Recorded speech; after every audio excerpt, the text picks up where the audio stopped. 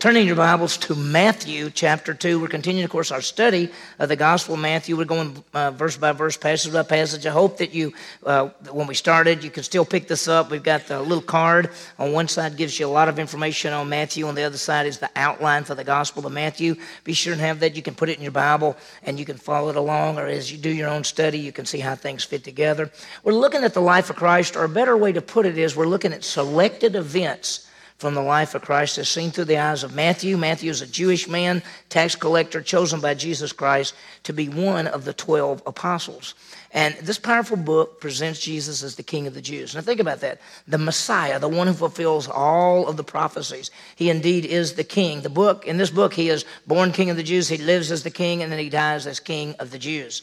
In this section, we're seeing really the early years. We're seeing the guidance and protection of God in all of these things. Last time the wise men came, they called them the Magi. They came from a long way. They worshiped Jesus Christ. They gave the gifts, and then they were warned by God, and they left. This morning, we're continuing to see God's sovereign guidance and protection. We're going to see that Joseph is warned so he can save the life of the Messiah. They travel from Bethlehem to Egypt, and then finally they come all the way back and end up in Nazareth. And we're seeing God's guidance and protection, but we also, as I mentioned earlier, we see that Joseph obeys God's word. When God reveals, when God sent an angel basically in a dream to give Joseph information, Joseph always obeyed. He did exactly what God wanted him to do. And that's what we want to do. We have the written revelation, and we want to understand that. So let's think about the Bible for a second. When you think about the Bible, we'd say the Bible is God's perfect word. The word of God in written form. It is alive and powerful and sharper than a two-edged sword. We realize that God used human beings to write down his revelation. Peter called it a more sure word of prophecy. I want to give you some words to think about. These are 4 words that are really key that when you study the Bible and you think about the Bible. The first one is the word revelation. Revelation is God making himself known. He's made himself known through the creation, through his son Jesus Christ, through the Bible. Throughout the history, he's made himself known in dreams and through prophets. And in our passage today, he actually makes himself known to Joseph through an angel in a dream. So that's called revelation, God making himself known. Let me go back. Inspiration is God's revelation in a written form. You have the inspired word of God in your hand. It's the written revelation of God. We call it the Bible. 2 Timothy says all scripture is inspired by God, and so that's inspiration. And then there's a term, illumination. Illumination is where the Holy Spirit actually helps us as we study the Bible. It helps us to understand it as we dig it, as we try to put it together. It illuminates the scripture. And then last but not least is application. Application is where we take the truths and principles that we learn from the Bible and we apply them in our lives. And so really these 4 words stand out. Revelation, God making himself known. Inspiration, God making himself known in a written form. We call that the Bible. Illumination is the Holy Spirit helping us to understand the Bible. And application is each one of us living out the truths of God's word in our lives. Well, this morning we're going to see God making himself known. It won't be through a written revelation. It'll be through a dream. It'll be through an angel coming to Joseph and giving them information.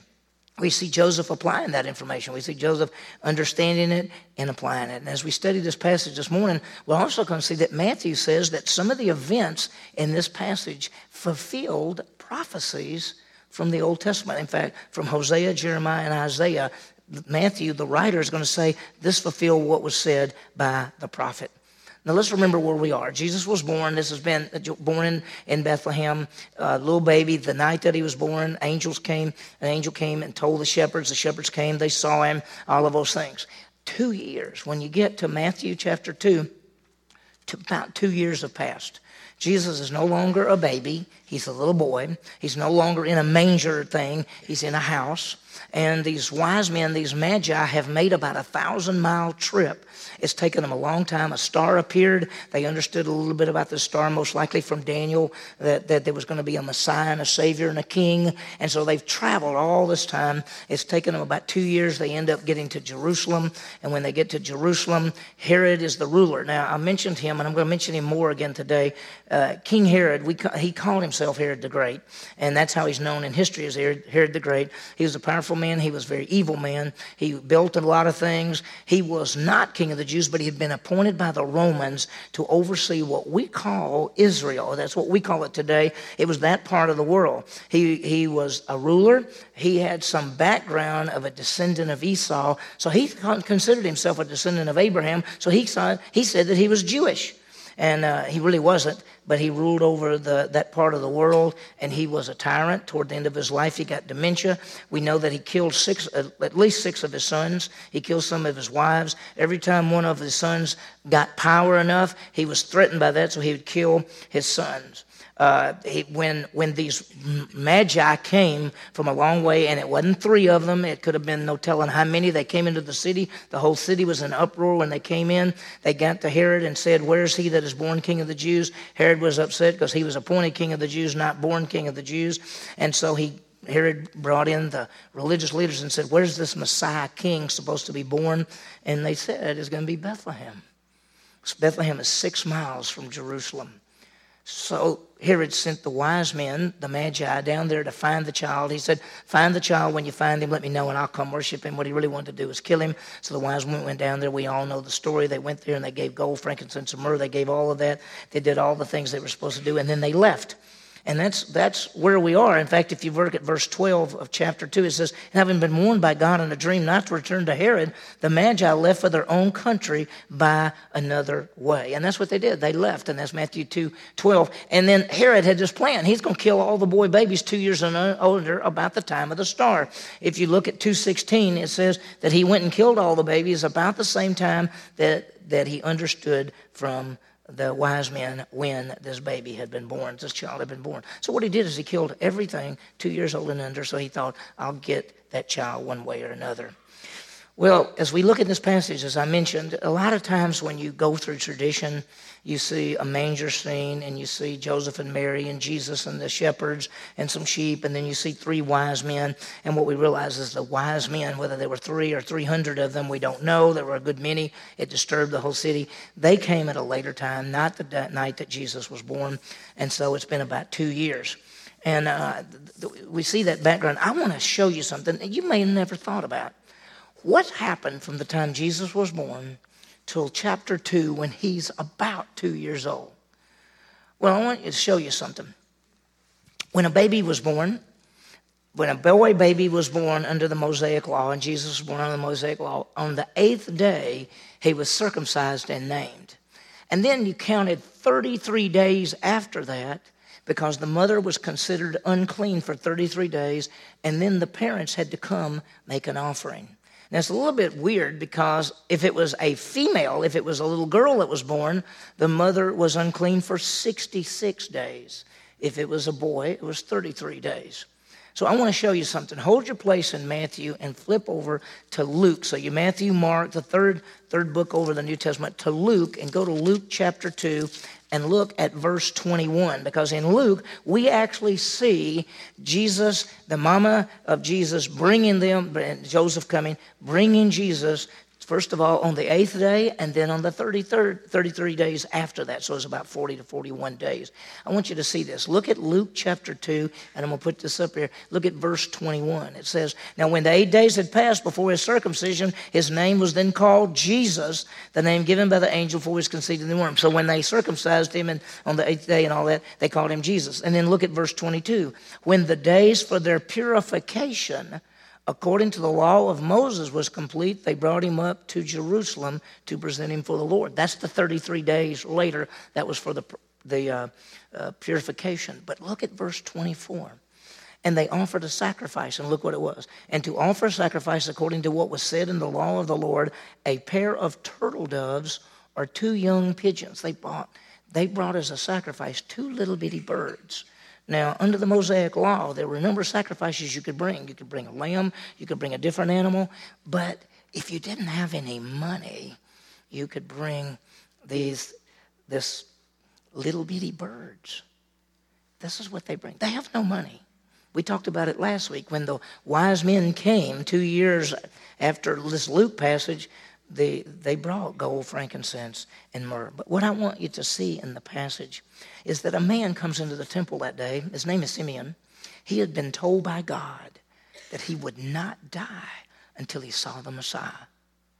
And that morning, he's an old man. That morning, God, the Holy Spirit said, go into the temple. The Messiah is there.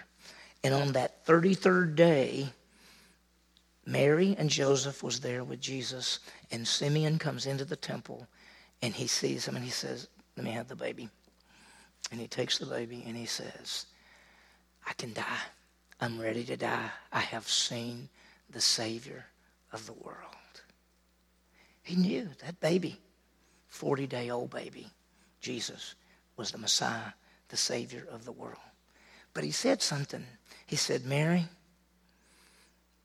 this child will have a lot of sorrow. He's called him a light to the Gentiles, a glory of Israel, but he'll be a man of sorrow. We're going to see some of the sorrow beginning this morning. So go back, if you would, to Matthew, and Matthew chapter 2, and we're going to see that now 2 years have passed. The wise men have left because they were warned not to go back to Herod. And let's see verse 13 of Matthew chapter 2, what happens. Now, when they had gone, as the wise men left, behold, an angel of the Lord appeared to Joseph in a dream and said, get up, take the child and his mother, and flee to Egypt, and remain there until I tell you, for Herod is going to destroy the child. He's going to search for the child to destroy him. Now, the wise men are gone, and they left, and there's Joseph and Mary. And what happened? An angel of the Lord, he's called the man, so an angel of the Lord appeared to Joseph in a dream.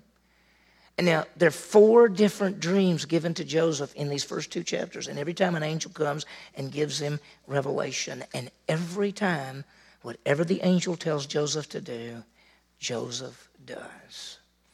Now, wouldn't it be great that if every time we read the Bible and it tells us what to do, we'd do it? Because that's what Joseph did. Now, I want you to notice something. Who is the mother of Jesus? We call her who? Mary. Who is the father of Jesus? It's God. It's not Joseph. I want you to notice how what the angel says and what the scripture says. Look again at verse 13. Now, when they had gone, behold, an angel of the Lord appeared to Joseph in a dream and said, get up, take what? Take the child and his mother. It didn't say take your son, because Joseph, he's not Joseph's son. He's actually the son of David, the son of God, the Holy Spirit and Mary. And all the way through this passage, he's going to say, take the child and his mother. Look at verse 14. So Joseph got up and took the child and his mother. Look at verse 20. Get up, take the child and his mother. Verse 21. So Joseph got up and took the child and his mother. And so all the way through, the emphasis is that Joseph is not the father. The father's God. God the Holy Spirit came upon Mary, and that was produced in her is the Son of God. Jesus Christ is God. We just want you to realize that. Now, think about the humility here. They're going to have to flee. They're going to have to run. He left the glories of heaven and humbled himself to become a human being. Now he's got to humble himself, and they've got to run to Egypt. And then later on, he's going to humble himself to die on the cross to pay for our sins. But why do they need to leave? And when they had gone forth, an angel of the Lord appeared to Joseph in a dream and said, get up, take the child and his mother and flee to Egypt. Why? And remain there. Why? Until I tell you, for Herod is going to search for the child to destroy him. Herod's going to try to kill him. And the word to destroy, it means violent death. Already the man of sorrows, they're trying to kill him from the very beginning. What will Joseph do? He will obey. Verse 14, so Joseph got up, took the child and his mother while it was still night, and left for Egypt. You notice he didn't wait till the next morning. He didn't say, oh, okay, well, we'll get up early in the morning and leave. But he left right then. While it was still night, they left for Egypt. Joseph is a man who based his life on the Word of God. I think that would be one of the greatest things you could say about any person. Wouldn't it be great if somebody said about you, you're a person who based your life on the Scripture? Everything you see about Joseph, and we don't see hardly anything about him. The next time you're going to even see him mentioned is in Luke where Jesus is 12 years old and Joseph and Mary are there. And then after that, you'd never hear from him again. And by the time Jesus is 30 years old and begins his ministry, Joseph is never mentioned again. Many believe he died. Died early. But a great man because he obeyed the Bible. So Joseph got up and took the child and his mother while it was still night and left for Egypt. And what we see is the guidance of protection. God protects the wise men. God protects Joseph and the family. And they're going to go to Egypt. And Egypt is kind of a long trip. Now remember, if we go back to Luke 2, they had no money. But when you get to Matthew chapter 2, the wise men have come, and what did they bring them? Gold, frankincense, and myrrh. And let me just tell you, they got money now. They're rich. They're rich compared to anybody around them because they've got gold, frankincense, and myrrh. You know, frankincense was very expensive. Myrrh was very expensive. And, of course, gold, we know what that was. And so they've got that. They now have enough money to make the trip to Egypt and stay there until he tells them to come back. And the best we're going to tell from history, it's probably 2 to 3 years they'd stay down there. So Jesus is around 4 or 5 years old when they come back and go to Nazareth. So we'll see that in just a minute.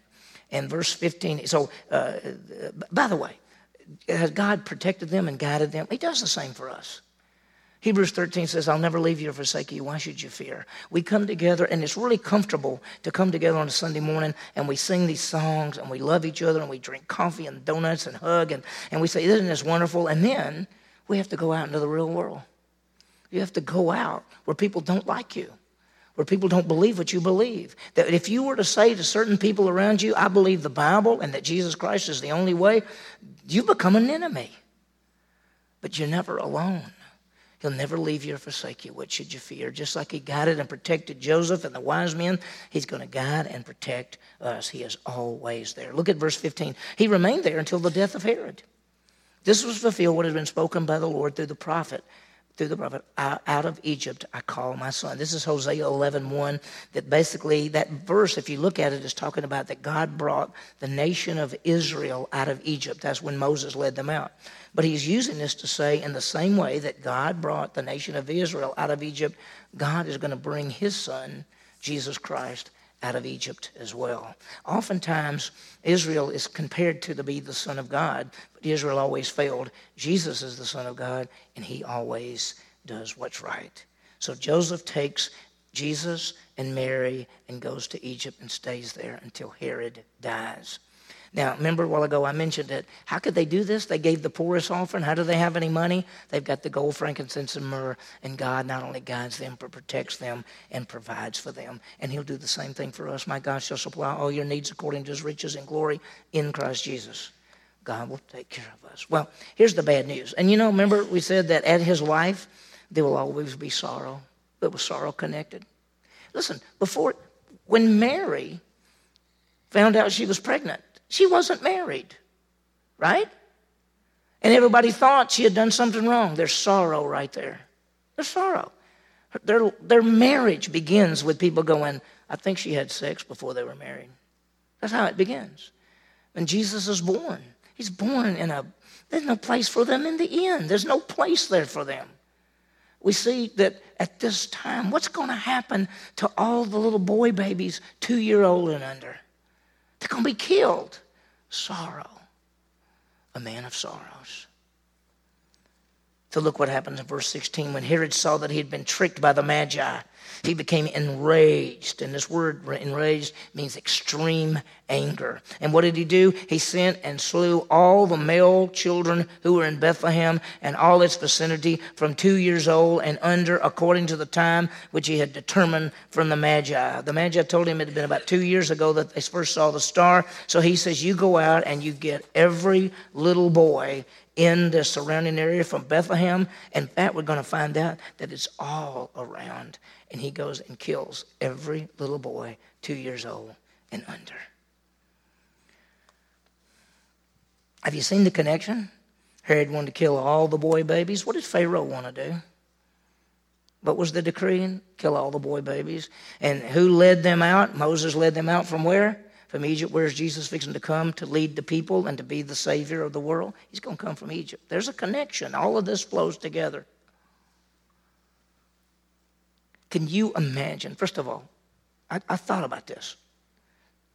Would you want to be a Roman soldier? to go to houses and knock on those doors and open those doors, and if they got little children, little boys, killing them. But you want to do that?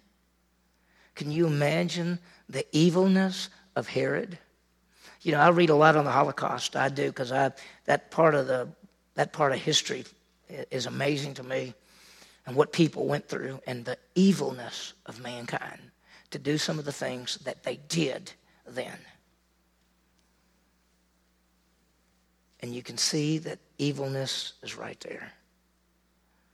Let me read one part right here. It says, "This, when this had been spoken, what happened? This is spoken through Jeremiah the prophet. Jeremiah said that there'd be a voice heard in Ramah, weeping and mourning, Rachel weeping for her children and refusing to be comforted because they were no more." The Matthew quotes this and says that what was written at Jeremiah is a foreshadow, or what was written there is a foreshadow of what happens here. Because in Jeremiah 31, Rachel is weeping because the Babylonians come in and they kill men, women, and children and take them off into captivity. And that's what Jeremiah writes, that Rachel is weeping for her children. And Matthew says, in the same way that the Jewish people were weeping for their children in the Babylonian captivity, now they're weeping for their children under the Romans because of the evilness of Herod the Great. How evil are we? We say things like, "Well, I'd never do that." Yes, you would. You don't know what you'd do. Put you in the wrong place at the wrong time, you'll do the wrong thing. We've all sinned and come short of the glory of God. There's none of us righteous, no, not one. We all need a Savior. And just realize that only by God's grace could we ever have a relationship with God, and that is through Jesus Christ, our Savior. And we've sung great songs about Him this morning.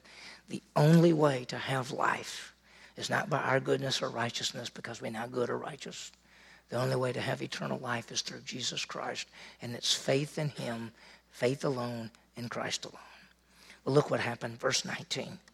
"But when Herod died, behold, an angel of the Lord appeared in a dream to Joseph in Egypt and said," look what he says, "Get up and take the child and his mother and go back into the land of Israel, for those who thought the child's life are dead." Herod died. Wow. Go back. Notice, take the child and his mother and go back into the land of Israel, for those who saw the child's life are dead. So Joseph, he did exactly what God told him to do. So Joseph got up, took the child and his mother, and came back into the land of Israel. Now everything's going to be great. But where are they going to go? Where had they just been living? They'd been living in, they had been living in Nazareth, and then they moved down to Bethlehem, and they stayed in Bethlehem for at least 2 years because they were too poor to move all the way back. And so they've been there, and now they've been in Egypt for about 3 years, and he tells them to go back into the land. So they're going to probably say, well, let's just go back to Bethlehem. That's our hometown. We'll just go back there. But notice, verse 22, "But when Joseph heard that Archelaus was reigning over Judea in the place of his father Herod, he was afraid to go there. So being warned by God in a dream, he left for the regions of Galilee." Now we'll go on in just a second. After Herod died, he had some sons. Archelaus is now reigning. After Herod died, Herod had more than 3 sons. But when he died, his son Archelaus got the region called Judea and Samaria. Another son named Antipas got the Galilean region, and a son by the name of Philip got what we call by the Jordan River. This is how it was. Herod had all of this. He ruled all of this. When he died, Archelaus got this part of it. Notice, Jerusalem, Samaria, Bethlehem is right over there. This is where and then the other son, Herod Antipas, got that part. That's up there where Nazareth is and Tiberias. And then another son got that part, and this part kind of was overruled by all kind of different people. Now, let me just tell you something. He comes back, and he says, I don't want to live here. And the Holy Spirit, through the angel, warned him and said, go up here. So he's going to go to Galilee. Let me tell you about Archelaus. He was so evil that the day he ruled, he had 3,000 people put to death. That's how he started his rule. He was such an incompetent ruler that after a few years, even the Roman government recognized that he was no good. And they came in and replaced him. And they replaced him with a governor. And the governor's name was Pontius Pilate. This is going to be the ruler at the time that Jesus is a grown man. So Archelaus didn't rule very long. Now it says that being warned by God in a dream, he left for the regions of Galilee and came and lived in the city called Nazareth, which is fulfilled what was spoken through the prophets. He shall be called a Nazarene. So he comes, they come back and being warned by God in a dream. By the way, this is the fourth time that he's warned by God in a dream, fourth dream. And so they go to Nazareth. And let me show you something. On this map, here's Bethlehem. It's way down there. It's only 6 miles from Jerusalem. But notice where Nazareth is. It's way in the north. That's where they had lived originally. And Jesus begins his ministry in his hometown, or his ministry is all in Capernaum. There's Tiberias. These are cities all around that you see him when he's in the boat and he's going from one side of the Sea of Galilee to other. There's Cana of Galilee. That's where he changed the water to wine. That's Nazareth, where he grew up. So they leave here. They come back, and instead of going here, warned, they go all the way up to Nazareth. And I want you to notice how this ends here. It says that was spoken through the prophet, he shall be called a Nazarene. There is no prophecy that you can find that says he shall be called a Nazarene. So what are they talking about? What is Matthew referring to? Well, he's referring to Isaiah 11:1 because the word Nazarene means branch. And notice that the shoot shall spring from the stem of Jesse, and a branch from his roots will bear fruit, and the Spirit of the Lord will rest upon him. And the Spirit of wisdom and understanding, the Spirit of counsel and strength, the Spirit of knowledge and the fear of the Lord. It's talking about the Messiah. So the Messiah is called a branch. The name Nazareth means branch. And so that's why he says, he quotes Isaiah 11:1. Now, when we end chapter 2 and start chapter 3, about 25 years are going to pass. So from chapter 2 to chapter 3, 25 years. And the next thing we see as you start chapter 3 is John the Baptist has started his ministry. And right after he starts his ministry, Jesus starts his ministry.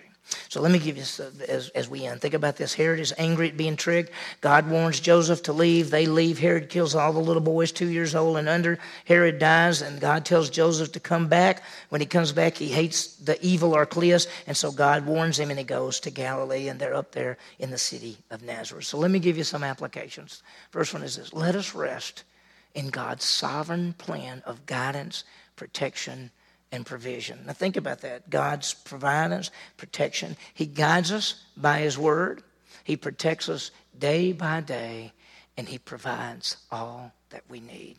So think about that. Every day you wake up, he is guiding you by his word. Every day he protects you. We don't even know the ways he protects us, and he provides for everything that we have. The second application, let us believe and obey God's word in the same way that Joseph did. Think about this.